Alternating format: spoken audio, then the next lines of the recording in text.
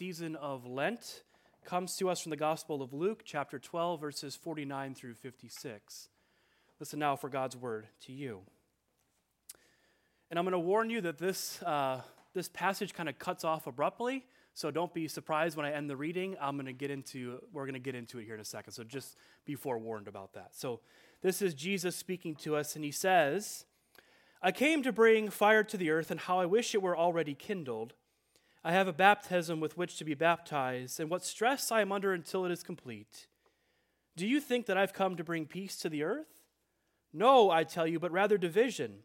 From now on, 5 in one household will be divided, 3 against 2, and 2 against 3.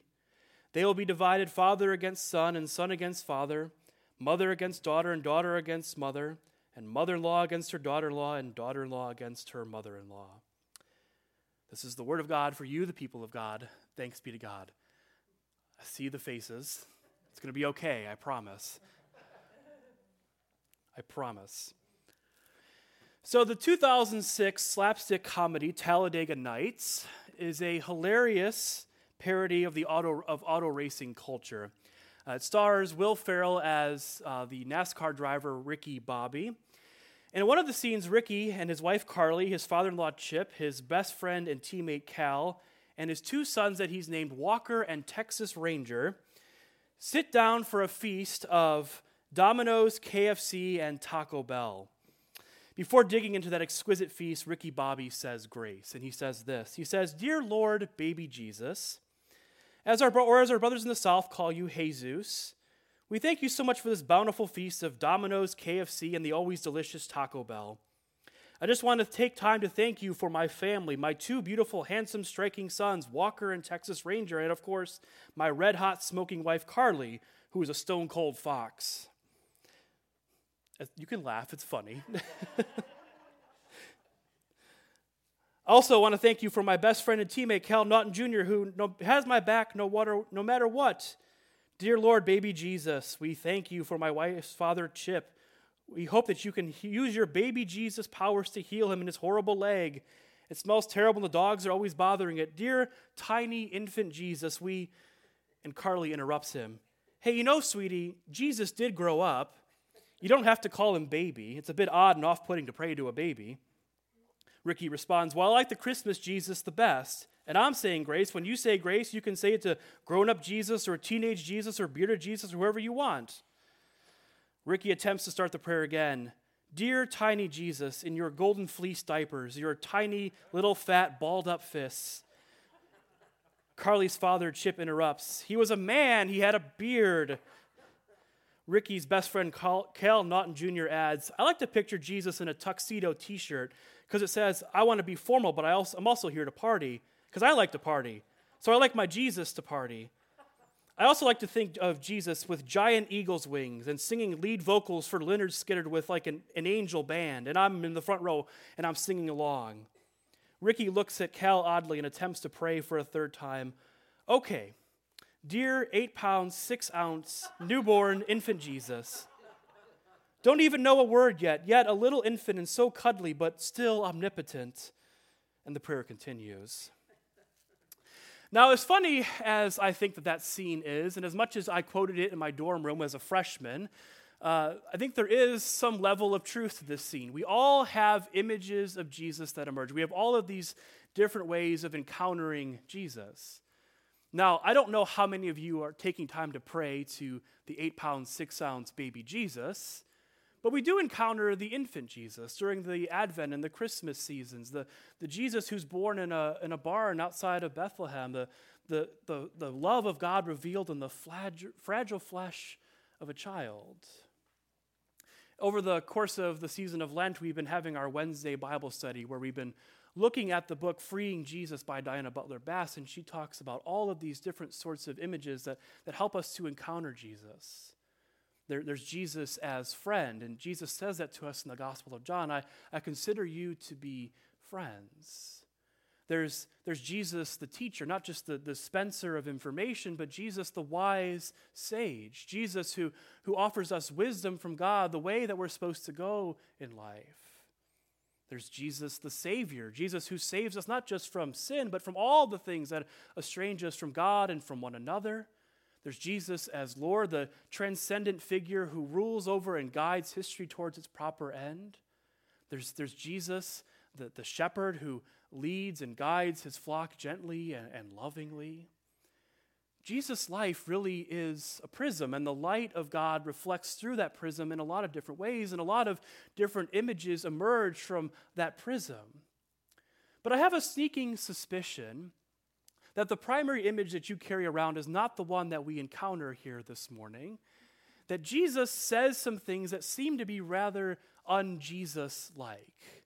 What's going on in this story? Jesus says that there's a fire that it wants to fall, and he's ready for it to be kindled. He says that he's come to divide people from one another, mothers from their children, and in-laws from their in-laws, although let's be honest, it doesn't take a whole lot to divide in-laws from one another.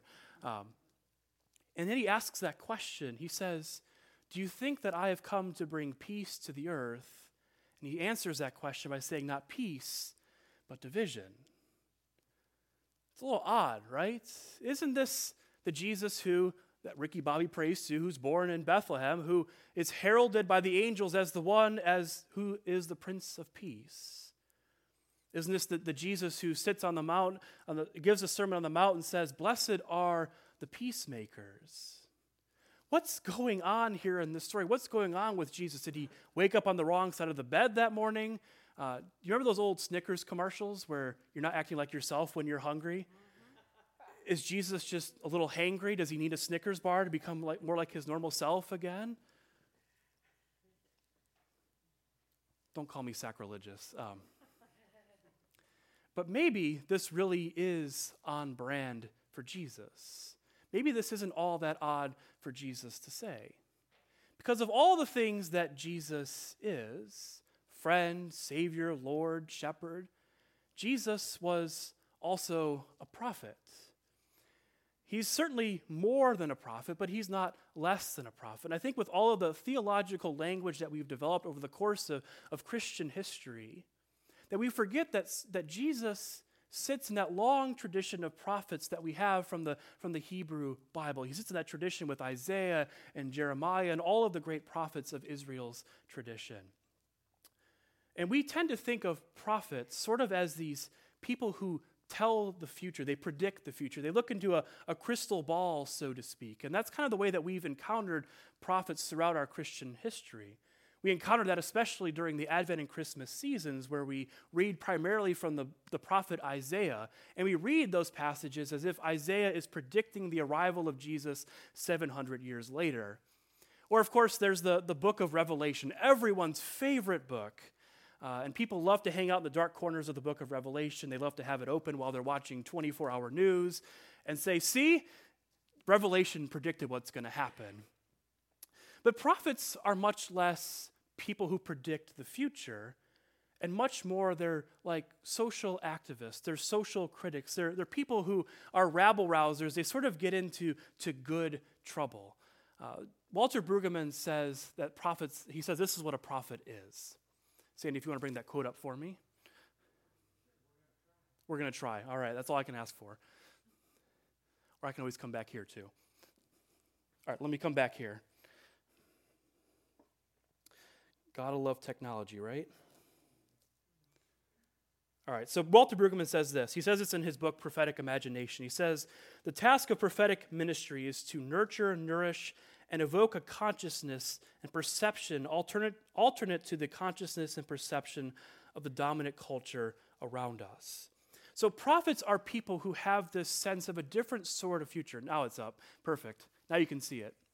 So prophets are these people who have this sense of consciousness, a sense of an alternative sort of future. And so in that sense, the prophets are people who are future-oriented. They see the world differently. They see the world as it could and should be. And they want to bring some of that future into the present. And when we think about Jesus, Jesus is someone who is captured by a vision, captured by a sort of alternative sort of consciousness. And he called it the kingdom of God. The kingdom of God where all of our expectations are sort of inverted and flipped upside down. The kingdom of God where the first are last and the last are first. The kingdom of God where the workers who are hired at the end of the day are paid the same as those who are hired at the beginning of the day. the kingdom of God where there is justice for the oppressed, where there's freedom for the captives, where the hungry are filled with good things, but the rich are sent away empty-handed. The kingdom of God where dividing walls are torn down, where the outcasts and sinners are gathered around the table. The kingdom of God where those who are blessed are those who make peace, those who are mourning right now, those who are hungry. Jesus really inverts all of our expectations with this vision of the kingdom of God. It's an alternative sort of consciousness that he brings into the present. And this sort of alternative consciousness, this different view of the future, a future that would arrive if we change course, a future that doesn't arrive simply if we stay on the current course that we're on, this is exactly what makes Jesus a source of conflict and division in the world. You can't talk about the first being last and last being first without those who are already first being a little bit upset. You can't talk about the workers hired at the end of the day being paid the same as those who are hired at the beginning of the day without there being some conversation about sound economic policy. You can't talk about dividing walls being torn down without those who benefit from those walls standing there getting a little bit upset. And so Jesus is this source of tension, this source of conflict. And that's because the prophet, as they have this vision of the future, they are people who are deeply in touch with the pain of the world as it exists right now. That prophets are people who often emerge from the margins of society. They are people who have often been personally impacted by the injustices and the pain of the present. And so they are people who seek to bring those things out from the periphery and into the view of everybody else. And that is what makes them this source of tension, this source of conflict, those things that are hidden away, the people that society might try to erase, are brought into public view. This is exactly what Martin Luther King talks about in his letter from a Birmingham jail. Every time I mention a letter from a Birmingham jail, the racial justice group can tell you this. Every time I mention that, I say, if you haven't read it, you should go and read it. It is, in my opinion, and maybe I'm a heretic for saying this, but it's not the first heresy I've said today. To me, it's the closest thing that we have to American scripture. It's the closest thing we have to an epistle to the Americans. You know how we have the epistles of Paul? This, to me, is the closest thing that we have, a modern example of that. And so as you can gather from that title, Martin Luther King is writing this letter while he's in prison in Birmingham, Alabama, and he's there because he's been arrested for violating the city ordinance against things like sit-ins and protests and boycotts. Remember the Birmingham bus boycotts going on during this time. So he's in prison for that. There's a sense, too, that his time in prison was rather rough, that he was kind of mistreated while he was there. And while he's there, this group of 8 white clergy, 7 pastors, and 1 rabbi write a letter denouncing the tactics that King and the civil rights movement are taking on at that point. And the thing to remember is that these clergy are sympathetic to the civil rights movement. They want to see the end of Jim Crow. They want to see the end of racial segregation. But what they tell King is that protesting and sit-ins at lunch counters, those are not the way to go about it. Do that through the courts. In other words, keep it hidden from public view. And what King says in that letter is that the goal of those nonviolent protests, those sit-ins at lunch counters, was to create tension. Not that they are the creators of tension, but that they are bringing to the surface the tension that already exists there. That's what a prophet does. But that's what makes prophets difficult for us to encounter. I mean, we live in a time and a place where the world seems really uncertain, right? Everything feels unsettled, especially the last couple of years. And so we are looking for those places in our lives where we can feel a little safe and secure, where everything can feel all right. There's a reason why I've watched the television sitcom The Office 24 times. It makes me feel a little safe and a little secure. It makes me feel like everything is okay. And sometimes we come to our faith looking for our faith to do the same sort of thing, to make us feel safe and secure, like the ground beneath our feet is a firm foundation on which we can stand. But the prophet is one who unsettles and disturbs us a little bit. I don't think that Jesus' goal is always for us to feel comfortable. I remember that scene from Lion, Witch, and the Wardrobe where they ask if, is Aslan safe? And they say, no, he's not safe, but he's good. I think sometimes Jesus' goal is to unsettle us, to make us a little bit uncomfortable. We're supposed to be uncomfortable with the things that are wrong in the world. But with our uncomfortability, sometimes what we do with the prophet is we sort of blunt the sharp edge of their message. Think about Martin Luther King. He's the person we look to for racial harmony, but we sort of have blunted the edge of that message, the things that we have to do to get to that place of racial harmony. Think about Jesus as a prophet. He has been turned into someone who just tells us how to get to heaven when we die. But instead he has this message of the kingdom of God, this sharp edge to what he has to say.